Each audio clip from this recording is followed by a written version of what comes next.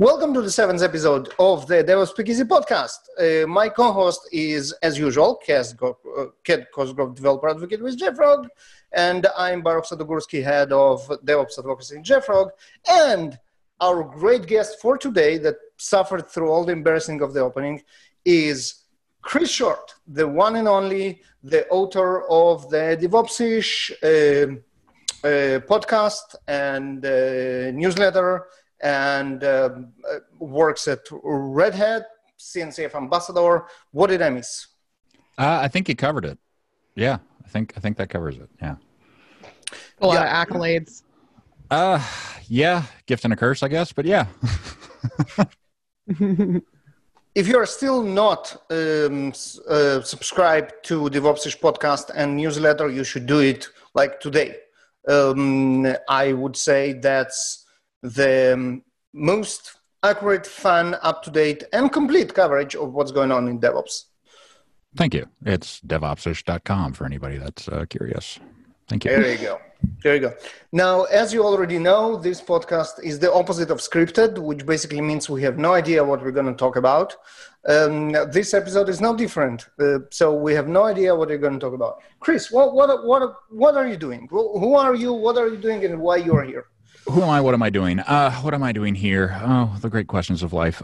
So the day job that I have is principal technical marketing manager at Red Hat on the OpenShift team. So I spend a lot of time helping people help customers deliver OpenShift, and that could be in any form from on-premises, in the cloud, or our dedicated service.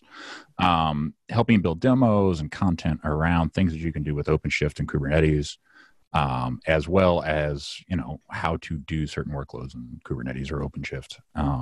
A lot of my work kind of spans the open source and business side of things. So I kind of have to wear multiple hats and see things through the different lenses at times. And that can be hard every once in a while, when you're prioritizing things. But I kind of split between the paid customer world and the open source world, and I think it provides a nice balance between the two, to be honest with you. What's the coolest open source project you've worked with in courses of your duties? Funniest, most actually technically impressive, whatever. I'm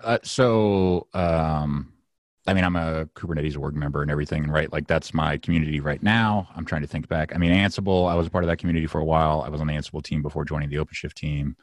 I loved working in that community, especially like the in-person events, the contributor meetings and such, because there was a sense of getting things done, a sense of like you're helping people actually automate and solve problems. And I get a lot of that with Kubernetes too, just on like a different scale, I guess. But the light bulbs that came on for some people when working with Ansible was really cool. And like the light bulbs, also click with Kubernetes, of course, but it takes a little bit longer to get there sometimes. There's more of a learning curve with Kubernetes. Yeah, there's definitely a steeper learning curve. Yeah. Yeah, like I remember when I first learned Ansible, and it took me, a couple of days to get my head around it. And then it felt like it revolutionized laziness for me. Kubernetes, it took like considerably longer for me to like get my shit together. Yeah, it is a beast, and it's not just the Kubernetes, right? Like Kubernetes is just the beginning, right? Like it's the foundational layer of kind of any cloud native platform. So you have to bolt and add on some different parts and pieces too from that lovely CNCF landscape to actually make like a good, coherent, actual enterprise ready platform kind of deal that people can actually use for production workloads. So yeah, like just Kubernetes isn't enough anymore. You have to actually add in some other Prometheus bits, and maybe you want some virtualization capabilities, or maybe you want some better tracing or service mesh, or service mesh. All these things. And adding those bits on, like those aren't trivial either, right? Like when I think about, sysadmin, SRE, DevOps type people, right? Like that evolution of skills, right? Like drop Istio on them, and that'll definitely be like, okay, I don't know everything. Let me figure out something, right? Like you will always find somebody that doesn't understand some part of Istio because of all the different pieces it encompasses. Oh, and like, for sure. There's huge parts of it that I don't understand. Right. Same here. So it's like, mutual TLS, like I understand the why. I don't understand the how, right? Like, no, that's black magic. I don't know how you do that. And I don't necessarily care to know how you do that, just as long as you do it in a like approved and valid cryptographically way. Like that's cool. No, you hire an expert to babysit that specific thing. Yeah, like thank you for Cert Manager. Thank you for all the wonderful tooling that makes managing certificates in Kubernetes a lot easier. But actually getting down to the nuts and bolts and troubleshooting each individual piece of Kubernetes is potentially a career in and of itself, right? Yeah, like for sure. Like if you look at Linux sysadmins, like 10, 15 years ago, like Istio admin would have been a similar like skill set back then.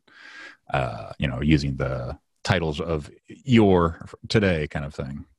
For sure. And so you've like Kubernetes is not enough anymore. You got to bolt all this extra stuff onto it to make it like an enterprise scale solution. But how do you avoid that becoming like the infrastructure equivalent of spaghetti code? Like how do you keep that from being a clusterfuck from an administrative standpoint? Well, it's hard. You have to actually adopt some very, so let's start from the beginning. I think that Kubernetes is a tool that enables DevOps, right? Like it kind of forces people to push a more DevOps kind of philosophy in their organizations. So once you are going down this road, you quickly realize like I need infrastructure as code, I need some CI/CD tools, I need all these things, and like all these things can live in Kubernetes too, but you have to be able to manage all the YAML that you're about to generate in a coherent and consistent way. And there's a lot of opinions on that. I am of the mind that, obviously I work for a vendor. I would prefer to use my vendor solution because it is click button for me, but I am of the mind that more people will be doing the please provide me Kubernetes cluster here kind of thing much more frequently than standing up like, oh, I'm going to download the tarball from GitHub Kubernetes and start standing up, a cluster, by hand kind of thing. I feel like there's going to be a lot more room for the Kubernetes distributions, for lack of a better word, here in the near future because of things like I need monitoring built in, like from the get-go, because I don't necessarily understand this stuff. And this goes into my question that I wanted to ask very in the beginning, but now it actually makes even more sense.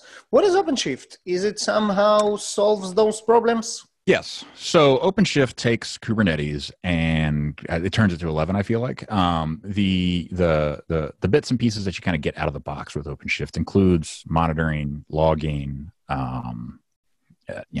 operator capabilities that allow you to bring in other applications and workloads to run infrastructure for you. Go to operatorhub.io to figure out all the fun things you can run at the push of a button there. And then the amount of testing, security, and just hardening that we do on the Kubernetes code base is quite remarkable. And the fact that we're trying to get it down to where it's almost marching lockstep with upstream Kubernetes releases, I think in the coming future of OpenShift, that'll be the thing. I think that only makes it an even better platform because people running Kubernetes are always told run the latest version of Kubernetes. And if you look at a lot of cloud providers right now, they're not doing that. And they're trying to have to figure out like, oh, there's this major vulnerability. We have to patch it. And it's hard. Doing that on your own is even harder. So OpenShift builds in a lot of the lifecycle and upgrading of not only applications, but the clusters themselves. A lot of the upgrading and maintenance you can do on the fly in the administrator console. So that provides organizations with like this enterprise application platform that is tried, trusted, true from Red Hat, supported by one of the top contributors to Kubernetes. So it's building on top of Kubernetes a ton of functionality that users just expect out of the box now. So the idea of standing up an OpenShift cluster and getting to work right away, as opposed to standing up a Kubernetes cluster and then having to stand up some other things inside of it, is now feasible. Exactly. And is it like there are a lot of cloud providers that gives you that? They give you kind of useful or usable Kubernetes with all the things around it, but then you kind of tie to their cluster, to their cloud. Yeah, you have to plug things in from their cloud, like, for AWS. Yeah. So CloudWatch, and you have to do all these other weird things potentially, and Stackdriver or some other thing that you're not necessarily familiar with, right? That's exactly what I meant. And OpenShift is different from those. How? So we use upstream projects, and we bring them in and have them integrated into the platform, right? So, for example, our Service Mesh tool integrates Istio, Kiali, and I always forget the third one. Anyways, 3 open source tools that come from the CNCF landscape themselves, and they're integrated. They are configured to work together. Push button install. Off you go. You have 3 cloud native or CNCF landscape projects up and running, integrated, working together as they should in one push button, as opposed to potentially hundreds of commands. That, I think, is the true power of OpenShift, is giving you that capability to say, push button, I want HA Postgres cluster. Push button, I want Jenkins running on every cluster with an extra worker here and there, kind of deal, right? Like, it gives you the ability to be productive much faster than doing it all your own, or even gluing together, in my opinion, the bits and pieces from the cloud providers. Mm-hmm. And then I logged into this Red Hat Cloud. Yes. So Red Hat Cloud is a newish thing that's coming along, and we're working on not just like OpenShift dedicated, where we manage it for you, but a number of cloud solutions that include Automation Hub, which is the Ansible automation bits and pieces, as well as Operator Hub, which I mentioned earlier. But it is essentially, if you're not familiar with what an operator is, it's kind of the pattern that we use within Kubernetes to build things inside, or the pattern within OpenShift that we use to build things. It is a Kubernetes pattern. So the operator pattern was developed by CoreOS before Red Hat acquired them. And essentially what it is you create a custom resource that has some logic to handle something after an event occurs. So it watches the event logs in Kubernetes, and it is waiting for some kind of match of some sort, or some kind of action to take place for it to say, oh, do something. OpenShift is packed full of these operators, and it does everything from installing the dashboard to installing the different console views, and the whole 9 yards behind all the different bits and pieces of logging and metrics that we put into OpenShift. All those are instantiated with operators. What that allows us to do is completely decouple the platform from itself, right? Like, we don't have to say, we have to do something in the Istio directory in this code base right now to update the release. We can actually say, well, we're just going to update this operator, and all you have to do is update your operator to this version and pin that operator version to this version of OpenShift done, right? So if we want to install a new dashboard, we simply modify the CRD to say, pull, this image as opposed to that image, or, use these permissions versus those permissions, and boom, it's updated. And that is quite powerful in the sense of, the operator framework you can write operators in Go, Python. You can even write them in Ansible. So think about, you're inside your cluster, you're using an operator, and all of a sudden you need to touch something outside your cluster, like a cloud service, for example, or maybe an external load balancer that, isn't, it's on your network boundary, for example, and you need to update a port group or something, a VIP. Using an Ansible operator, you could potentially, have it running inside your cluster, watch for an event, and then say, okay, go do this thing outside the cluster using an Ansible module. That, I feel like, is, sysadmin, Kubernetes, DevOps, next level type stuff. That's pretty cool. But then you get into, you get into that, and you're realizing that now you have this extreme power that's, possible, essentially, right, with CRs and CRDs.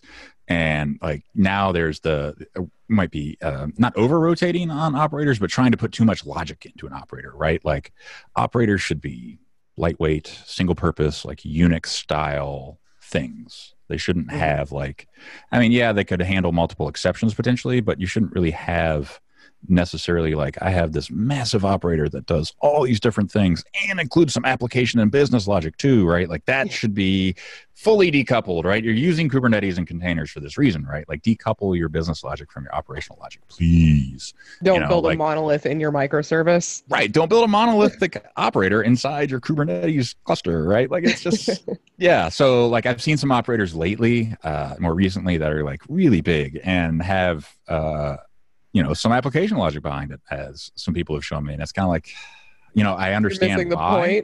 Right, yeah, I understand why you did it, because you can, and it's super easy to do it this way. But is that like the right thing to do? Probably not. Maybe not, right? Like if it's the right thing to do because you couldn't update the code base eventually, sure, right? Like if it's some legacy code, cool. Knock yourself out. If you don't want to touch the code base, you can now touch things inside Kubernetes with this legacy code base and a CRD or operator. But like try to steer away from that, right? Like decouple as much as possible, because like I said, you upgrade one operator, you can upgrade a whole bunch of stuff. To the user, it looks like a whole bunch of stuff, but to you, it's only changing an operator. Yep. and it also allows you to decouple those solutions from a particular provider or a particular cloud and whatnot, because operators are the standard thing, which are completely portable, as opposite to other scaffolding that you might want to build to tie everything together, which will be more proprietary lock-in and everything. With operators, it's actually a standard way to tie together those kind of solutions from the landscape, from the CNCF landscape. Absolutely. The operator pattern itself, I feel like, is something that you're going to see more and more of, because it does ops in a Kubernetes native way. It allows for ops in a Kubernetes native way, whereas before, you might have had to write an application in Go to get something done inside the cluster. Now you don't necessarily have to. If you need to just do some normal Kubernetes commands type things, that's actually really easy to do inside of an operator, with any number of the programming languages or DSLs that are available. So anybody out there can, I feel like, if you have, some skills, you can write an operator, but like I said, don't go overboard. Don't defeat the whole purpose of using this tool in the first place. I mean, I guess sometimes I do just... With side projects, like personal projects, sometimes I will like intentionally build a monolith, because I think that it's just more hassle than it's worth to break something out into microservices. But if you're using OpenShift, you're coming to Red Hat, presumably you are trying to do something at scale. Right. Yeah, and that's the big thing, right? Like scale, right? Yeah. The Kubernetes scale, I don't think... Like there's that meme on the internet of the empty tractor trailer bed with like the tiny little dump truck on it, the toy dump truck. That's like, hey, I installed my WordPress cluster on Kubernetes. Yay me! That's cool, right? Like, but like you could have really put that on one box, right? Think about the number of users you're going to have on an enterprise application scale. That's why Kubernetes exists, right? Democratizing cloud. That's why Kubernetes exists, right? Like making this thing. Making the cloud more portable than it used to be, right? Like it's not necessarily going to get you completely out of vendor lock-in in all cases, but it's definitely going to help you get out of vendor lock-in where you need to be out of vendor lock-in for sure. There's still some, cloud services that we integrate with because there's not necessarily a way to do them well in Kubernetes, right? Like, you can do a ton of networking in Kubernetes, but we definitely don't recommend exposing your entire cluster to the public. Right? Nope. So the idea of having operators manage the outside bits of the web service, I think, is very intriguing to a lot of people. Yeah, especially with all the, at least on my Twitter, so I follow so many InfoSec people. There's always a ton of chatter about attacking Kubernetes clusters. Yeah. So just Kubernetes networking in general makes me super nervous, because I don't feel qualified to do that securely. So somebody or something else has to babysit that for me. That's one of the good usages of stuff like, like Kubernetes services that allegedly took care of that for you. Yeah, so we're using Multus, which is like a networking stack that is designed to work inside Kubernetes, a cloud native networking stack that's supposed to open up software defined networking and all these other fun knobs and levers that you can tweak Kubernetes networking with. And I mean, to be honest with you, I haven't done network engineering in a long time. The biggest network I've managed in the past 11 years is probably the one I'm on right now. That's not true, but it's been a while since I've touched like a Cisco device. Didn't you have like, DNS problems like just before joining the podcast? Just saying. Yeah, like I couldn't resolve DNS issues. Like who knows, right? Like work from home. Who knows what was going on? But it was like 3 minutes I had no DNS, right? Like I don't necessarily, want to have to troubleshoot issues like that, right? Like I need something to handle that for me. And that's where we bring in Multus, right? Like, and yeah, you have to configure Multus to do the things you want, but we have a lot of guides for that. A lot of ways to do this kind of out of the box. And the beauty of Multus is that, it's software defined networking. As new features come on board in the networking stack, you don't necessarily have to like upgrade an entire like switch stack or anything else, right? Like in our case, you just run the new operator, done, right? Like off you go. You just don't run the quote new operator. You run the same operator that has been updated in the background. So yeah, the idea of, updating multiple components within Kubernetes, right? Like you got the networking stack, the storage stack, all these different bits and pieces are also enabled by operators because you can now decoupling all those bits and pieces and you can test and make sure that each new upgrade works with each into other pieces. And, having these all versioned, you can have, supported versions of everything historically as well. Yeah, and that goes back to the whole, how do you manage this from a DevOps perspective? You are going down like this, quote, vanilla Kubernetes route, right? You have to have instantiated some kind of way to wrangle all the YAML, version it, and then not only version like the individual YAML files themselves, but like have versioned configurations. These groups of YAML files are all certified to work together kind of deal, right? Because the last thing you want to have happen is, oh, I've got everything upgraded, everything running, it's all good except this one service monitoring that's just not working quite right. And there's some incompatibility buried way deep in the event log right when the cluster booted up, and now you got to go find it. And oh yeah, the monitoring stack's not there to help you, so you're spelunking. Good luck. Looking for, some log in a pod somewhere. So yeah, like having all the bits and pieces there for you out of the box, tested and put together is like the way to run Kubernetes, in my opinion, because there's just too much for any one person to completely understand the entire stack. So it's all in YAML, by the way. Yeah, it's all in YAML, so you can go read it, which is great. But if you don't understand it, we do love YAML. I mean, I love some YAML. Don't get me wrong, I love some TOML too. But like the amount of YAML I write, I think qualifies me as a YAML engineer now. Yeah, pretty much. You gonna change your Twitter bio now? I think I had that as well, like YAML Wrangler or something like that. But yeah, I could maybe say Kubernetes at YAML engineer, senior YAML engineer. Can you distinguished YAML engineer? Yeah. Can you spot the misalignment of the can you see the white space just by looking on it? That's what qualifies you as a senior YAML engineer. So I can only notice 2 white spaces, so I'm not senior yet. I can only do, if I can notice 1 white space, does that make me senior? Right? Yeah, exactly. That's distinguished YAML engineer. Okay. I would give senior for 2 and distinguished for 1. Okay, I'll take senior. Yeah. I'll take that. Yeah. Okay. All right. There we go. Wow. Yeah. Change your LinkedIn job title. Yeah. I wonder if that would actually get some hits. Actually, I would probably get hits regardless because. Oh, for sure. Yeah, like a lot. Yeah. A lot. That's for sure. Put your CNCF ambassador hat on for a sec. What is the most exciting new CNCF project you've seen lately? Ooh, wow. There's a lot, right? Like, I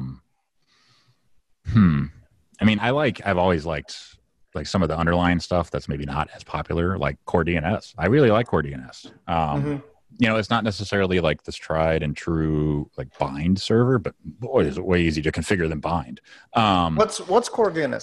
So Core DNS is the CNCF project that actually drives the DNS servers inside Kubernetes, right? So if you can run Core DNS independently, right? Like on your own server locally, right? I know of some people that are using Core DNS just as like a DNS TLS forwarder, right? So they'll have a local resolver that just forwards everything on to a TLS DNS endpoint. But you can also have cloud DNS or core DNS running inside your cluster, and it's managing all the DNS records and everything inside there for you. It's pretty slick. I like it. It's simple to use, in my opinion, and it's very stable. So yeah, it's a graduated project already. And there's Prometheus, the old tried and true Prometheus, right? Like that. I think the origin story of Prometheus is one of the cooler things, right? Because Kubernetes and Prometheus were developed independently, but they worked so well together because of the similar concepts that they were grappling with at the time, or similar problems they were trying to solve at the time. And that just gets better and better and better, right? And the add-ons that you get with Prometheus and having the dashboards available to you and customizable for you, I feel like is really, really powerful stuff, right? Prometheus is a really good name too. Like, I know that's a stupid and like petty thing to get focused on, but Prometheus is a really good name for an open source project. They sat there and thought about it and came up with something really cool. I mean, it's better than Velociraptor, that's for sure. I wonder if it actually has a meaning regarding what they do, or is it just a cool name? I'm sure it has some kind of meaning to them, would it not? No, but I mean, for a cat, when you're saying it's a cool name, doesn't matter if it? No, it's just dramatic. It's dramatic without being like too edgy. It's dramatic without having the like kind of Molgoth flavor. Yeah, but you don't care much that it doesn't explain in any way what this project is about. No, I mean, what does JFrog mean? Well, JFrog not much, but think about the product names. Artifactory means X-ray means something. We're very into explicitly descriptive product names. Yeah, for sure. Well, yeah, the cleverest one of them all was Artifactory. It was like a gameplay, but since then it's all plain. Well, Bintray was kind of trying to be clever until we discovered that bin has only one meaning in British English, and that's a trash bin. Yeah, but that was too late by then. But yeah, since then we stopped trying being clever, and it's all like very upfront. It's X-ray, mission control, very like in your face. I don't know if I have a preference, right? Like I just like them to be easily rememberable, if that makes sense, right? Like, so Prometheus is obviously very rememberable. Core DNS is probably not as rememberable. So yeah, it rolls off the tongue well, though. That's true, right? Core DNS, it rolls off the tongue well. It's better than projects that like. They do something weird with the spelling that's not very intuitive, and then that's always like you can't just go to their project's website. You have to Google it misspelled and let Google redirect you. Oh yeah, the oh my God, what is this website I just landed on? Yeah, that's always fun. And all those missing valves that you're never sure which one is actually you should omit. Drop the vowel. That's always fun. Which one you should actually drop because it pronounced the same as the real word, and then you try to Google the real word and it doesn't make sense. And so like naming things is hard, right? Like we always say that. So like when you start putting restrictions on naming, like I feel like that makes it even harder. Obviously, but like the idea that like Google, right? Like brand name that came out of a number, right? Like, and then they didn't spell it like the number, right? Right, exactly. So like doing something like that, I feel like is great because it is original, but it is based on something, and it does have a meaning, right? Like there's lots of available search results here on Google, but the intentional dropping of vowels from regular words, it's not annoying, but it is like a slightly more difficult way of getting to things, if that makes sense. But think about it from their perspective. There's not a lot of words left in the English language you can name a business, right? Like it's true. You got to start making up words at some point. So look at Kubernetes and all this industry that beat the Greek navigation theme to death. Oh yeah. On the subject of Kubernetes, is it kubectl or kubectl or kubectl? I say kubectl. And I have been corrected once. It is kubectl. Okay. But then there's the whole cuddle versus cuddle debate, right? Like, Yeah, are you is it a actually cuttlefish cuddling or are we like cuddling? Cuttlefish, right? Like, so yeah, if you're like me and you're from the South and you kind of don't delineate too much between T's and D's, it's fine. They sound the same to me. Yeah, exactly. So if you're not from around these parts, everybody else that's not from here, it's very, very obvious what you're saying sometimes. So that's where the cube versus coob thing came in.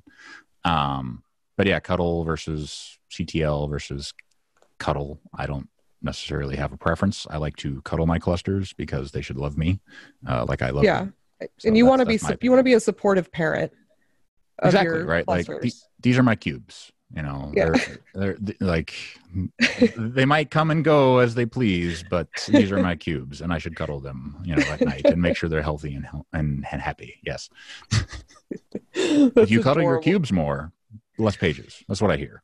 I hadn't settled on a pronunciation yet. I just kind of avoid saying it if I can. So, what was it? I think it was last year at KubeCon. I actually said something different every time I said it, just to see if people would catch. Right, just to see what they would say.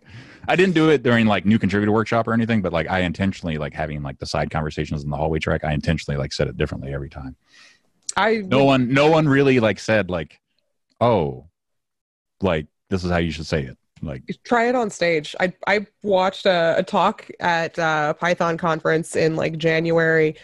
It's Python, so there was no YAML involved or Kubernetes involved, but there was a lot of JSON, and I say JSON, but she said JSON, Jason, and once Johnson. Never heard that one before.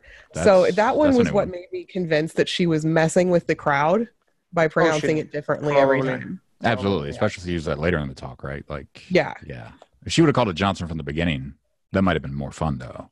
Because then you really wouldn't have known what she was talking about, right? Yeah. Maybe I'll try that. I'll try that. Just commit to calling it Johnson for an entire talk. You know what will happen?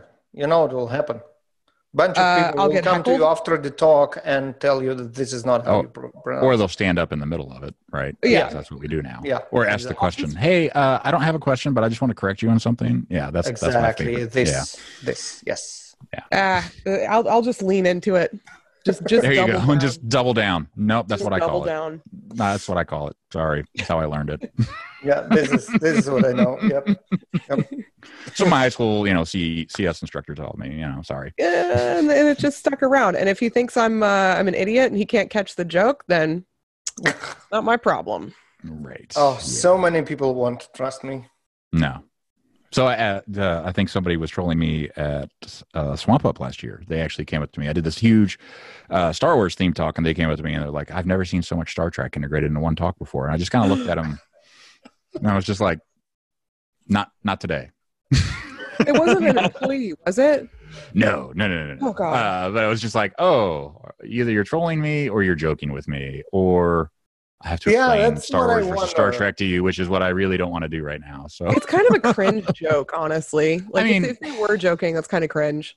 But no, I can understand it was not a native English speaker, so I can understand the mismatch, maybe. Trek and Wars. Yeah. So that helped a lot, right? I just kind of brushed it off and moved forward. But yeah, the Star Trek, Star Wars stuff, it's who cares? You could like both. You can like both. You can like both. I'm personally never interested in having that argument because I don't care. Right. I don't care enough. I think it's a dumb thing to fight about, personally. But what was your Star Wars talk? The dark side of DevOps. Yeah. What is the dark side of DevOps, Chris? So I actually, if you look at my LinkedIn profile or resume, there's, before joining Red Hat, there's obviously some jumping around. Part of that was due to salary increases, right? I was an Air Force veteran. I got out of the Air Force. I was underpaid, had to change jobs to get, pay raises, basically. Tech industry. Yeah. I mean, that's how it goes sometimes in the tech industry. But then some of those jobs were not exactly great DevOps situations and more of the DevOps nightmare type. So I took an approach of looking at things from I had an ops mutiny at one job. where they were basically like one day they just all stood up and quit, except for like 2 people. Oh, fuck. Yeah, because they were adopting DevOps, and I was brought in to be the DevOps lead, and that job didn't last long at all. And I don't even put it on my resume anymore because it's just not worth talking about unless it's in this context of a podcast, because it was, I think 6 weeks. And basically it ended with me saying, right, like, I don't think you understand how much is really broken here. Like, you need to get a lot of stuff fixed very quickly, and I don't know if this is the team to do it. And the senior vice president looked at me. And this was literally the week before Christmas, and he was like, "We can let them all go right now if you want." Holy shit, dude. I was like, and I'm done, because now I'm not morally okay with this position anymore. That is like, brutal. Yeah, like, I mean, but they had got acquired by a large company for $1 billion, and they were under the gun to deliver, and they never did. So yeah, the company's I'm not the acquisition was written down, and yeah, it's pretty wild what all happened there. But I mean, to give you an idea of how bad it was, one of the first outages we had while I worked there was because this was a production outage. The AC unit in the comm closet, or the data center inside of our building, the small footprint that we were supposed to have inside of our building, was leaking water, and that took down a production workload, because somehow they had put production workloads in the office building, like, in the regular leased strip mall, or not strip mall, but strip office kind of complex scenario, right? Like, they had actual like vSphere running inside there with some production workloads, and the AC was leaking. The AC had been leaky for years, had never been fixed, right? Like, so it's just number of things where it's like, y'all have like systemic issues around this. Like, there needs to be some major changes that happen here, and like, I don't know if you're capable of doing it, so I'm out. Yeah, it's not the team's fault. It's that's an organizational problem. Right. I feel so bad for those engineers. Yeah, I mean, yeah, like, it was not fun. I mean, there was a lot of other fun, unpleasant stuff that I had to do too, but like, that was that side of it, right? The ops mutiny side. And then there was like the more fun side, I feel like, is the dev kind of like uprising side, right? Like, we're going to do DevOps, come hell or high water, you ops people. So I worked at Duke Health System. So Duke University has a hospital system. I worked under their Office of Research Informatics. So as you can imagine, it's a lot of lab equipment. It's a lot of, actual like medical research happening. So lots of regulatory requirements, right? And, when I went to the head of IT, when I first got there, not head of IT, but like the senior vice president of something IT at Duke, I was just like, you know what? I really need API-driven infrastructure, right? Like, I need APIs around all this stuff, so I don't have to wait 6 months for a VM. Because to be honest with you, we're going to get a grant next week, and I don't have time to wait. Right? Like, I really don't have time to wait. We need to use the grant money. So waiting 6 months for a VM is just not fun. And like, the guy was just dumbfounded. Or like, you want to be able to manage infrastructure yourself? That's crazy. And I was just, okay, that's cool. So the devs were working on this new service to process data, and they needed compute, a lot of compute. But they knew that the data coming in was going to be anonymized and sanitized. So they would verify that and then throw all the compute work off to Heroku, and then bring the outputs and everything in-house and keep all the storage in-house, and everything else was in-house minus that compute piece of anonymized data. So they wrote up everything. They wrote up all the requirements, did all the docs, did everything in their, ITSM way, and, had every I dotted and T crossed, but we always mentioned that this was cloud related. And the edict from on high was no cloud, no AWS, no Azure, no nothing. Even though they had like, supported HIPAA compliant, products or infrastructure services that they could provide. Yeah. How long don't use it, can't use it. This was like 2015. I mean, this was not a long time ago. That's like, really recent for a company to still be like scared of the cloud. No cloud. Yeah. And like, especially like there are a lot of companies that are scared of the cloud, like today. Yeah, I mean, ask Shlomi Ziv, our cloud whatever VP. I'm not sure his title. Well, I talked to, and he can tell you stories about people saying, well, no, we cannot trust this data to the cloud. It's too dangerous. We don't have control. We don't know who is going to access it, as if whatever they build in-house is more secure. So, yeah, and like in my opinion, right, like having worked in government, right, like I get their need, but like, you know, Duke Medical Research, like their jobs were to disseminate research and to protect user privacy, right? So disseminating the research, right, like why not do that with the cloud? Processing it, if you can already anonymize it and sanitize it in a way that you could process it anywhere, just do it, and you can verify that, what does it matter? Well, that was the beautiful part, right? Like they said we were doing cloud, and you know, we made sure that we said, you know, it's Heroku, it's these IP addresses, it's the whole 9 yards, and they actually approved it. So it was kind of like egg in their face, because we were 100% honest in what we wanted to do and how we were going to do it. And they were, you know, saying from on high, like, no cloud, no cloud, no cloud. But they were literally just pencil whipping all the paperwork as it came through. And it was like, okay, so we've proven that all this process is solely for the sake of process. So once we get past that, and now we have all this stuff running in the cloud, and they were smart. They got a bunch of scientists and doctors on board first, because that's what really drives things inside of a health system, are the doctors. And they were like, yep, we're using this. We love this. This is great. This storage service is amazing. You know, processing this stuff out here is great too. It's fast. It's, you know, reliable. You know, can we connect this into our data, you know, stores and stuff? And yeah, it was scaling up at that point. But meanwhile, the ITSM org was like, oh, what do we do? They're out in the cloud. Blah, blah, blah, blah. So they actually opened it up, right? They said, hey, if you have, you know, applications that can work in the cloud, and you have, you know, we have these HIPAA compliant like infrastructure providers, please use them. And, you know, so it got better as a result. Like that dev kind of, you know, screw you, we're going to do it our way kind of thing actually worked out. And because data never actually, like, you know, protected data never actually left the boundary, everything was safe. They did everything encrypted anyway, right? So even if it did get like packet sniffed, it would be really hard to decouple or decrypt it. Yeah, and it was just like this really, really cool kind of, it wasn't cool for the ITSM people, right? Like they were not happy, but it was a cool way to say, all right, like even here, DevOps will work if you just let it. I mean, DevOps is really just, ultimately it's making things more efficient and, you know, less likely to break as a result of repetition. So like I don't understand why anybody would not want to, be better more often and be bad less often. Yeah, like it's a sea change for a lot of people, right? Like, yeah.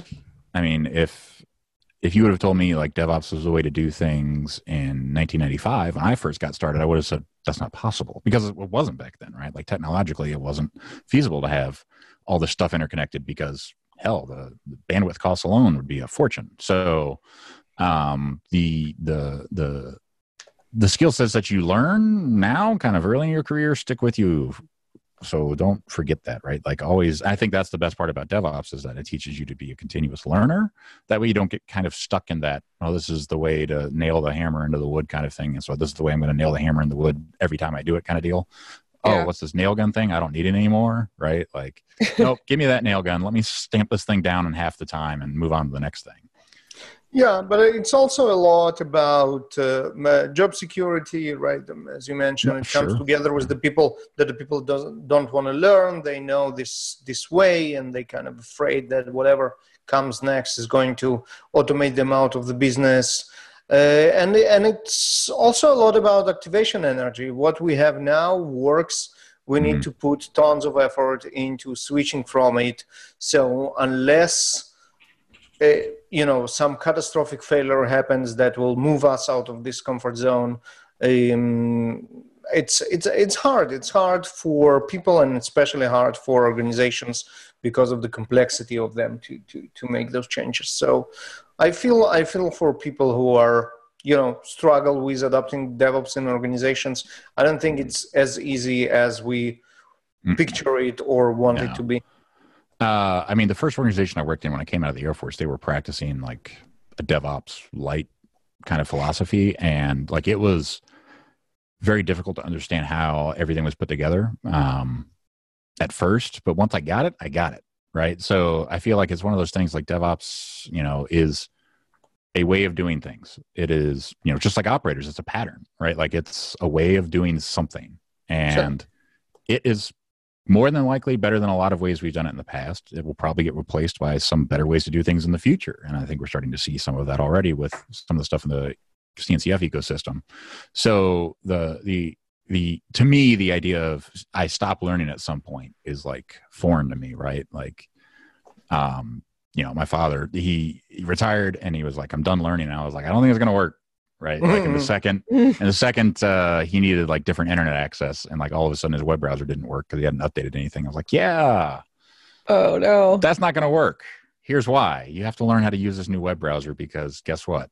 The other one's outdated and this is the new thing that is secure and that thing is not. So you have to learn the new thing unless you want your data compromised. And that's when he kind of realized like, okay, yeah, I have to do more learning on IT stuff than, I was expecting to do in retirement. Yeah, the world is moving faster and obviously we need to learn new things, that's for sure. But, the cloud native... Directly interact with. Yeah, the cloud native landscape doesn't make it easy for us. The amount of complexity, it rises all the time. Yeah, I mean, complexity is a beast, right? Like, so speaking of, if you want to give the best use case, I think, of complexity for OpenShift that I can give is we have a number of customers that like to run OpenShift in a disconnected environment, meaning no internet access, right? Like, makes perfect sense if you're doing any kind of proprietary manufacturing or any kind of patented work. Also, it makes a lot of sense for government and defense and, any number of kind of highly prized targets for, hackers or anything else, right? So, like if you were a defense company and like, let's say you made missiles, you wouldn't necessarily want those missile plans getting out anywhere, ever. So they actually do all the work in a disconnected environment. Now that is hard, right? Like going from OpenShift has Operator Hub, OpenShift has all these things built into it that do, and can call out to the internet to bring in more stuff for your cluster. Making that available in an offline mode is something that we had to do very early on, and it was not trivial at all. Yes, now we have some guides and things like that, and it's all fun and dandy, but like Operator Lifecycle Manager is a tool that is, baked into OpenShift to, handle some of the operator, ins and outs, and it's lifecycle of the operators themselves. So like having that thing instantiated in an offline mode required a lot of different, thoughts to be done that weren't initially thought of. And, you and I wouldn't normally think about them on a regular basis either, unless we were in that kind of environment. Yeah. So I mean, you have to keep that in mind, right? Like who's going to use this we are very familiar with the air gap scenarios just because, artifact management is also something that. Yeah. Oh yeah. Yeah. Y'all are probably more familiar with it than I am. Yeah. Yeah. Kind of require air gap and disconnected scenarios. So yeah, I hear you. That's not easy to solve. For Artifactory as it was born as an open source, tiny, straightforward product. It wasn't baked in from day one, although we had to adapt it very early for other products that are that came after we realized the maturity of the market. It was obviously a design requirement from the beginning. Right. So for example, stuff like X-ray, how do you update security vulnerability databases? This was all from day one. And like those need to be updated fairly regularly, right? Exactly. So, and I think, one of the coolest parts of my job is to participate with customers or, our solutions architects that are doing things in the field. And then going to the community side and saying, like, we just stood up in CNCF an air gap working group. And like that, I was able to bring in some of our customers and say, hey, I know this is open, but I think y'all would have a lot to give here and a lot to gain from participating in these working groups. Just having that kind of thought process out in the community already is very, very helpful, because that gets people thinking about, oh, if I have to pull in this library every single time, where am I pulling it from? If I'm pulling all these images from some registry, it needs to be local. It can't be out in the ether somewhere, right? Like, so I have to do these things to make it local first, and then I can start actually like having fun with the stuff that I'm using in-house kind of deal. But yeah, like it's tough. It's hard. I understand why people want to do it, and it is not going to change, right? Like this will always exist, right? I think one of the biggest like hopes I had in the 90s was like the internet was going to penetrate absolutely everything. It has. And that's true. It has, but there's still these tiny pockets out there where it just does not exist, and it never will, right? Like that kind of connectivity is not appreciated. No, and I mean, I'm definitely, I'm 30, so I grew up with the internet. Mm-hmm. And my dad was an engineer, and he owned a software company, so we always had internet. Yeah. When I was a kid, but I still sometimes I got to get off the internet. Like, yeah, I love having everything in my house connected. I think the happiest day of my life next to the day I got married was the day we finally got symmetrical gigabit fiber. Oh geez, don't get me started. It's so good. Like, but sometimes I want to be in the woods 40 miles from another living soul with nothing electronic on me. Yeah. What was it? Last October, I think it was. The fam and I, we went out to Yosemite, and like I was pulling the newsletter. I put the brakes on everything for that week. We had internet, right? But it wasn't like super high speed. We were literally in the middle of nature, right outside Yosemite. So there was no legitimate reason to be on the internet unless it was to upload pictures, right? Like, because the family wanted to know what we were doing, right? So it was just like, look at all this cool stuff, right? Like you'll never see this anywhere on the East Coast or Michigan or anything. Like taking pictures of my son playing under Half Dome in Yosemite was like one of the coolest thing I think I've ever done. But there was very little internet involved in doing that, right? Like, and that whole week was not internet free, but it was certainly reduced access, and that was very relaxing. I don't think we realize how much these little black pieces of glass, alert us, right? As a screen full of alerts right there. And it's something, especially now with everything going on, like we have to be mindful of, for our own mental health, because getting bombarded by information, unless you are in kind of crisis mode and in an ability to triage and parse that information routinely, it's going to have psychological impacts. For sure. I keep my phone on Do Not Disturb. And if my phone were to actually make a noise, I think I would scream and throw it across the room. I don't know what my phone sounds like, because I used to keep it on all the time, the sounds, and it got really overwhelming. The like constant dings from like Facebook Messenger or Twitter or my email or somebody, God forbid, actually calling me with their voice. So most of the calls, what was it? I got rid of my landline in 2005 because only like telemarketers and spam calls were coming in.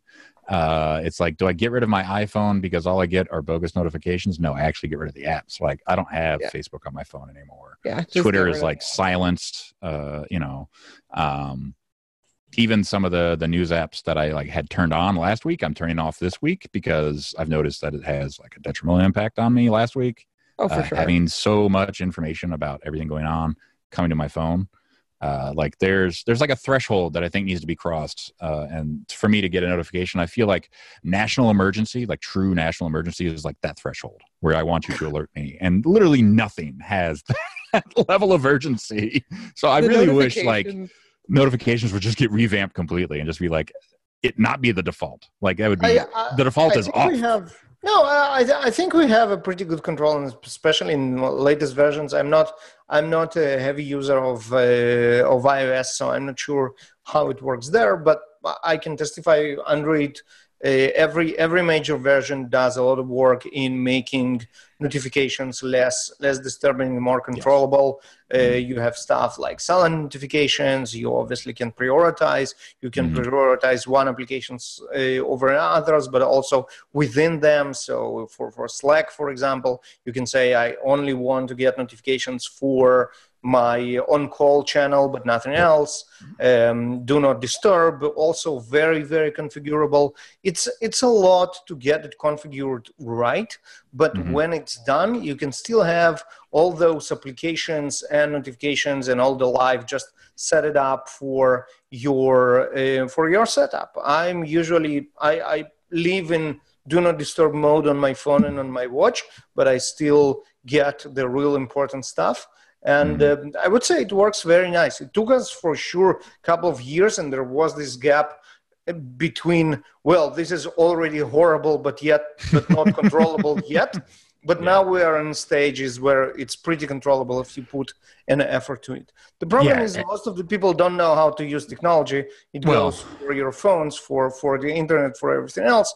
But if you learn talking about continuous learning, then I think you can have pretty good control over. And I think I might actually go not necessarily do not disturb mode, but turn it off, right? Turn off all notifications by default and then turn on the ones I actually want. I think I will do that as a result of this call. Yeah, it's the same. I do. So instead of having a priority list, I would have a, this list of stuff. White list versus blacklist is the same. What I really need is a playbook, an Ansible playbook, so that I can do this every time I upgrade my phone every year. That would be great, because those settings do not carry over, and I wish they really would. Well, it depends on. I think depends on the vendor and on the platform. Well, I think iCloud tries to back them up, but Google does too. Kind of. If you have a Pixel and you're upgrading from a Pixel to a Pixel, Google tries. And they do a pretty good job of it. Actually, I have a Pixel 4 and I upgraded from a Pixel 2. And if it sees me swipe to clear a notification enough times without actually tapping the notification, it'll stop showing me notifications from that app. I like that. Or see, the machine learning, that kind of stuff, right? That's what I need. Yeah. If I haven't opened a notification from an app in a year, clearly I'm never going to open that notification, right? Turn that off. Stop showing it to me. We're getting a mixed bag of the 90s science fiction promises that were made about the 2000s. Yes. Some of them are good. Some of them really suck. So true. It's so true. But I love how we're always going to be connected. That's how more and more of the good predictions actually come through. The artificial intelligence is finally doing some good for us as well. That's true. Google replies. I got a chip implant in my hand, and that's what 90s science fiction promised me. So I'm waiting for insurance approval to get an actual nerve stimulator that is the size of a wire. It's literally a strand. They put it in with a needle, and all the logic actually is in there already. All you do is connect up a battery pack that uses essentially Qi charging technology. So it's this little pad that just the needle sits under your skin to stimulate the nerve, and you put this pad on top of that needle-looking thing, and it just conducts the electricity low voltage through your skin, and all the control stuff is right there too. So inside my body is completely inert. When I connect it to something, that's the only time you can interact with it.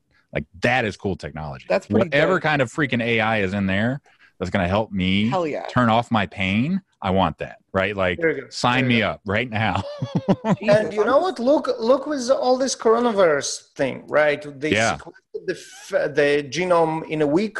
They got vaccines tested in under 2 months. There are almost immediate tests now for both the sickness and the antibodies out for in 2 months. That's this is stuff that would have taken years before. Absolutely. I get all the heritage that we have towards technology and everything, but this is just awesome. This is this is where we're seeing the good we've side. been waiting for. Yeah. Yep. Yeah, exactly. As soon as I'm able to start replacing body parts with robot stuff. I really need a new shoulder. Sign me up, dude. Yeah. The things that I do want, right? The iRobot type stuff. That's getting closer too, and I have an appreciation for that, but there's still we still got to get battery technology figured out, right? Yeah, we do. And that is something where I'm how have we not figured this out yet, right? We can have molten salt solar farms, but we can't figure out how to store the energy still. And I get it, storing energy is a very complex problem, right? Go split an atom, you'll see. But the idea that we still have these like fundamental challenges ahead of us as a society. It means that we need more human brains working on it and fewer potentially computer brains, right? Like the computer brains are great, but we're going to need a breakthrough, right? So unless you're feeding it some new algorithm, you're going to have to start tinkering with stuff. And great, you can tinker with it digitally. I think that's awesome, right? Like I had some friends that work at GlaxoSmithKline. They used to have a huge research hub in Raleigh when I lived there, and like some of the stuff they were doing, like building medications on a computer first, as opposed to in a lab, like putting compounds together, right? Like so they can be able to like simulate and tell like what kind of effects this will have and everything else. Like that to me is cool. Like making that faster, like like Baruch said, where we had the stuff in like 2 months as opposed to a year is really impressive.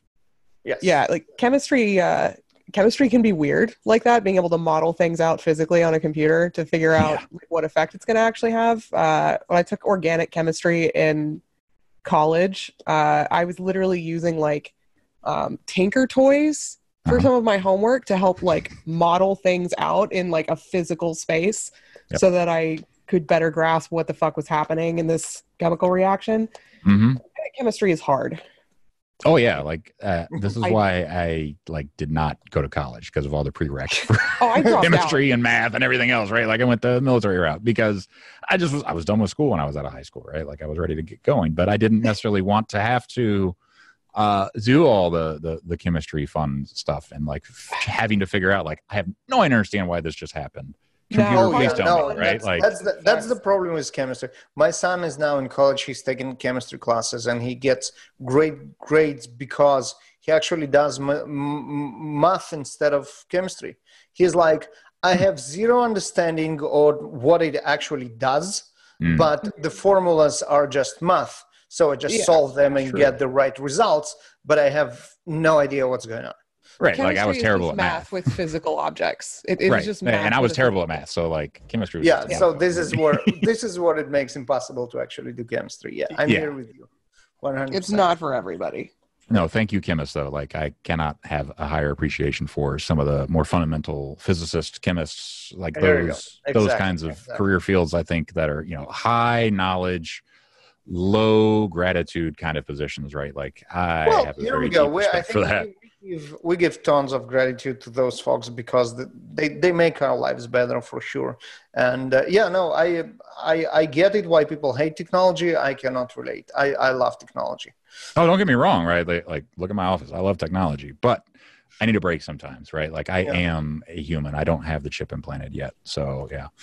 Even the person with the chip implanted needs to breaks every once in a while, so I hear. So that's right. It's true. It's true. They're releasing another one I'm really excited about. So it was supposed to come out Q1 of this year, but it got pushed back a little. I'm going to order it as soon as it's out. It lets you run Java card applets. I don't know Java. Oh my God. This is flashback to like 1995 Java card applets. Java cards. God. Like what was that from? Where did those come from? What was the origin? It came from Sun? Okay. It's really old. The project Oak that they renamed to Java. That's right. Was about applets on cards for microwaves and toasters and fridges. All the smart appliances that we have now, this was their vision in 1991 and, that's right. And became Java in 1995. The cable cards, like remember they used to be smart cards that you actually had to like plug into your tuners or whatever. That's where that thing. And the coins, and now there's the coins and the rings, like all this stuff. It's like, those are like first Java 1, 1996. This is what it was all about. Yeah, and now they've got VivoKey is releasing a new chip implant that runs Java card applets, and I have no idea why on God's earth they went with Java card applets, but that's a tribute for classics, if you ask me. It's gotta be, but now I have an excuse to learn Java card. I wonder if that's the easiest way to learn Java, maybe, potentially. I don't know. There had to be some reason for that. I wonder if it will run like Java 1.0 as it was. Oh, like the old JDK stuff? Well, that'd be interesting. You know what? Let's find out. Yeah. That'd be fun. Oh I'm getting one. We can experiment on my hand. I don't mind. We can experiment on my hand. Things I'll never hear on any other podcast. Just don't brick me. Yeah, and that's kind of the whole thing with like getting a nerve stimulator put in place, right? Like it can't make it worse, right? Like so this upgrade is, not going to make it worse, so do it, right? Like I think that's why a lot of people in technology like have trepidations about upgrades, because they have in the past had these horrible experiences with upgrades and systems crashing, and now we're moving into this like continuously upgrading state of infrastructure, ephemeral infrastructure, all this other fun stuff. Good software right there. Yeah, like this is all DevOps on kind of like a human scale is what I like to do, right? Like I like to say it's DevOps for humans, like humans doing DevOps kind of thing. Don't get me started on my Kubernetes cluster quarantine metaphor. I've got one on. Oh God, Chris. Too. Good Lord. So upgrades is one thing. Like, because we've all experienced an upgrade either like as an engineer or as an end user that just like borked something, completely borks it. Bricked a device, took down a network. But like the upside of DevOps is the ability to release faster means that when you do push a bad update, because you're you can fix it. It's inevitable, much more like quickly. The assumption that you are going to do something wrong, right? Like I think that is like the greatest realization in computing is we now understand enough about these complex systems to realize that we're going to make mistakes because we're human, and we tell these things what to do. Right? Nobody's perfect. We all need to be able to address these mistakes and recover from them fast. Yeah. And that is the best part about DevOps, I feel like, right? It becomes where you can truly have, a not mistake-free infrastructure, but mistakes don't cost as much. You lower the cost of change to the point where it doesn't cost anything. Now you can do whatever you want on a daily basis, right? Experiment, get weird with it. Exactly. Right. Like you could get super weird with it, right? Like I worked for Bankrate, which they did, like financial product recommendations for people, right? So they did a ton of A/B testing. And like, I was just like, that is so cool. But they were using A/B tools. testing is dope. Yeah, but it was like, it was on an extreme. It was like AG testing, right? Like they did like multiple iterations, right? Like tweak this thing here, tweak that thing there. Does this, and it was a whole like data science thing to it. It was very impressive, and it was very, very cool to watch, the front end. It was all managed on the front end, which I think was even cooler. Like none of the back end services had any part of this. It was all done on the front end. So they had good for them. That's being it was pretty cool. Completely fearless about change. Mm-hmm. Yeah. And they were, they built a lot of cool stuff. But they were very, very good about making sure the right information was in front of the person based off the data that they had from all these other people, coming to a page and clicking X, Y, or Z, right? Like they had tons of information to tell you this is the right thing to, like quantitatively prove that this is the right thing to show people. Yeah, that's, I hope that becomes the norm, making decisions based on like actual data. Yeah. And like, data-driven decisions are great. Yeah, I think but there is how do you call it, a culture, cargo cult going on with the data-driven decisions. When people hear that making decisions based on data is very cool, and then they just take random, usually wrong data and base the decisions on them because they heard that this is how they should make decisions.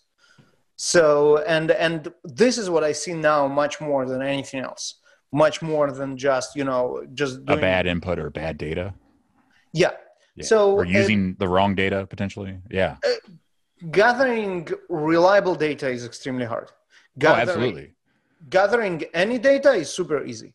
So obviously we go where there is less friction, and that's let's just get any data and take decisions based on that. And obviously the data is wrong because you didn't put enough effort in gathering the right data, but you still feel that you made decisions based on data. And I have to say that for me, basing the decisions on wrong data is much more dangerous than basing your decisions on your gut feeling or your understanding of how the things work or supposed to work. So Yeah, yeah, and the term of sorry, go ahead, Kat. it's also like it's really easy to make inaccurate assumptions based on like just by manipulating data or looking at it in a dishonest way. Like there's a Mm-hmm. website called Spurious Correlations. I need to go check this out. It sounds fun. The divorce rate in Maine correlates with the per capita consumption of margarine. The per capita cheese consumption correlates with the number of people who died by becoming tangled in their bed sheets. So you can like be dishonest about your data, and that's possible. Like some Freakonomics on steroids. Oh, it's really fun. They have a ton of them. You should definitely go look at that. Oh yeah, now I've got to. I think it's a book, right? It's called Freakonomics or Spurious Correlations. Spurious Correlations. If it's a book, I need to go get it because I need something like that. It's just a blog. There might be a book for it now, but it was originally just a blog of like. Nice. Yes, he has written a book called Spurious Correlations. Yeah. It's a book. Yeah, and it's it's a hilarious book. So yeah, and that's. No, but that's more for fun because obviously you understand that it doesn't make any sense. But bad data, I think, is the new plague. And I think bad data brings much more bad decisions than not having data at all. So, but if you're being smart about it and you're continuously gathering new data, you hopefully pick that up quickly. Unless you're somehow gathering data that is also skewed. Which you is potentially possible too, right? So let's say you came up with some number that shows you that, I don't know what the stupidest thing I can think about, that this podcast is only have been listened in some area of the world that, this is just because someone just told you that this is how it is, and you check the numbers and the numbers make sense. And this is where you start to promote it and you spend money on it, and then you don't see any results from it. And but you will still keep doing that because now you think that your formula getting the data is the right one. Right. I have your masters. Other examples that I don't feel comfortable talking about, but no, I feel like, part of being in DevOps is to be like not rebellious, but like just a little rebellious, a little weird, a little rebellious, right? Like trust but verify, right? Like I feel like that is a very big thing in DevOps, right? Like I told you should do this thing, but I'm going to verify that thing, like unit testing, right? Like we do tons of testing, and if you're going to programmatically say, hey, computer, do the thing, you should programmatically say, hey, computer, did you do the thing as well? That I feel like helps in this regard, but the data science world and the DevOps world don't intertwine too often. And when you do see it intertwine, you see like some really big gains for data, but you don't see a lot of like the practice culture transition, right? Like I remember working with some of the data pipeline folks at Bankrate where I was telling you about, and like teaching them that containers were the model that they should follow, and like just update your engine in the container itself, update your algorithm in the container itself, and then just run it against the same data set hundreds of times. Like that kind of blew their mind. But after that, there was so much just trying to teach them how to use containers and how to deploy them and all the different iterations of things they could possibly do with how much compute and all the other bits and pieces, and then making that scalable in AWS form, and then if they needed GPUs and all this other stuff. So, right, like the idea of teaching data scientists cultural ways to, question the source of their data, I think makes a lot of sense, because if you are getting your data from an authoritative source and the authoritative source is incomplete or bad or inaccurate for whatever reason, that's going to cause systemic issues no matter what, even if you are continuously monitoring things. Exactly. And continuously updating things. Sounds like a talk you should write for a data science conference, my friend. So I actually have a friend, Sam Boyer. He's all about like what Baruch's talking about, like validating accuracy. And like he got like all meta on me one time after the election, the US election. He was just like, like if we had a way to verify the accuracy of information in an open and honest and, brokered kind of way, Sam Boyer, the Sam Boyer? The Sam Boyer, yeah. He actually lives here in the Detroit metro area. So we need to bring Sam Boyer into this podcast anyway, just to record an episode of an hour when we shout and curse the sky for dependency management in any possible language technology. He would love to have a conversation like that, because that's all he thinks about sometimes. Yes, so this is all we think about as well. I love Sam. I will send Sam a note.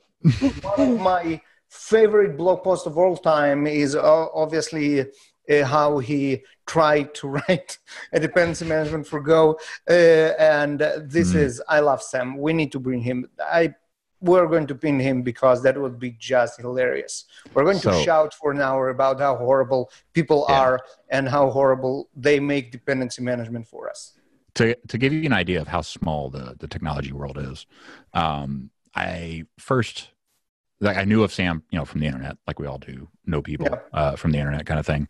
But he spoke at GopherCon in 2017. I want to talk to him after because a lot of what he said was like striking home for me in the DevOps, kind of realm. Never got the chance. Decided when I got back, I was going to start a Golang meetup here in Detroit. Started it a day before another person at another company in Detroit wanted to start one. So he reached out to me, and he was already like in talks with Sam to do a talk at this meetup that we were creating. So that's how I met him, right? Was through, GopherCon, going there and then realizing, oh, he's local. I didn't even know he was local. And now he's at this meetup talking. Such a small world. And, such a small world. I try to recall if I spoke at Go meetup in Detroit, or was it only Java and DevOps? I think you did the DevOps one. And Java one. Yeah. But yeah, you did that one. Yeah. Yeah. Okay, next time. Yeah. Once we're allowed to go back to normal lives. Yeah. Being tested, I'm telling you right now to the organizer, I'm completely fine with being tested before walking into your meetup.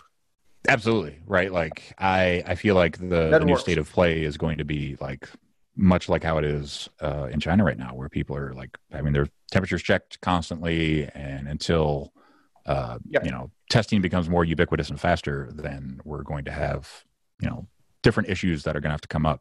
The biggest thing I fear when we all get back to traveling is that first trip on an airplane. Yeah. Right. Well, the good news are we don't need to rely on fever anymore with the test, the new test that we just spoke about. We can actually do tests for a. That's right. The 5-minute one you're talking about. Yeah. Yeah. I mean, I'm completely fine in doing it every time I step into any space with people, including the airport and then the plane and then your conference room and whatever makes sense. I mean, so there was an epidemiologist who wrote or was interviewed for a piece in Wired I read last weekend, and he said something along the lines of like immunized people should have like some form of national ID so that they can be called upon to go into hotspots potentially and do things, right? Like think about the Fukushima disaster, how a lot of the elderly Japanese people of the time were like, hey, we can help. We'll do it since we're, towards the end of our lives and there's, lethal doses of radiation. Yeah. I think that is going to come about is that there'll be people that'll be like, for the first year or two that are like, yes, I'm immunized, or, yes, I've been inoculated, or, whatever. Exactly. And like the idea of those people having an identification card or some kind of, opt-in kind of system where they could say, yes, I've been cleared. Here's my federal, checkbox or whatever. Yeah. I think that's pretty cool. But again, I feel like there should be a technological way to do that, right? Yeah. So my point is exactly that. I mean, if you can tie this test, even daily, you don't need more than that. So you get tested in the morning with the machine that is connected securely to their servers, and then your phone gets like a green, green light in the app that you can show and say, I'm good for today. And it will disappear tomorrow morning, you do a new test, and then you can actually go about. So I'm not sure we should get government involved in that, looking at how the government is dealing with whatever it is now, but technology for sure. Yeah. With this optimistic note, I would like to thank our guest, Chris. I would like to thank my co-host, Kat. I would like to invite you all to stay tuned to our future episodes of the DevOps Speakeasy podcast, in which we will try to get Sam Boyer and other amazing people. We will definitely bring Chris again because it looks like we're just getting started to talk about stuff, and then the time run over. But thank you very much for coming. Thank you. Thank you for having me.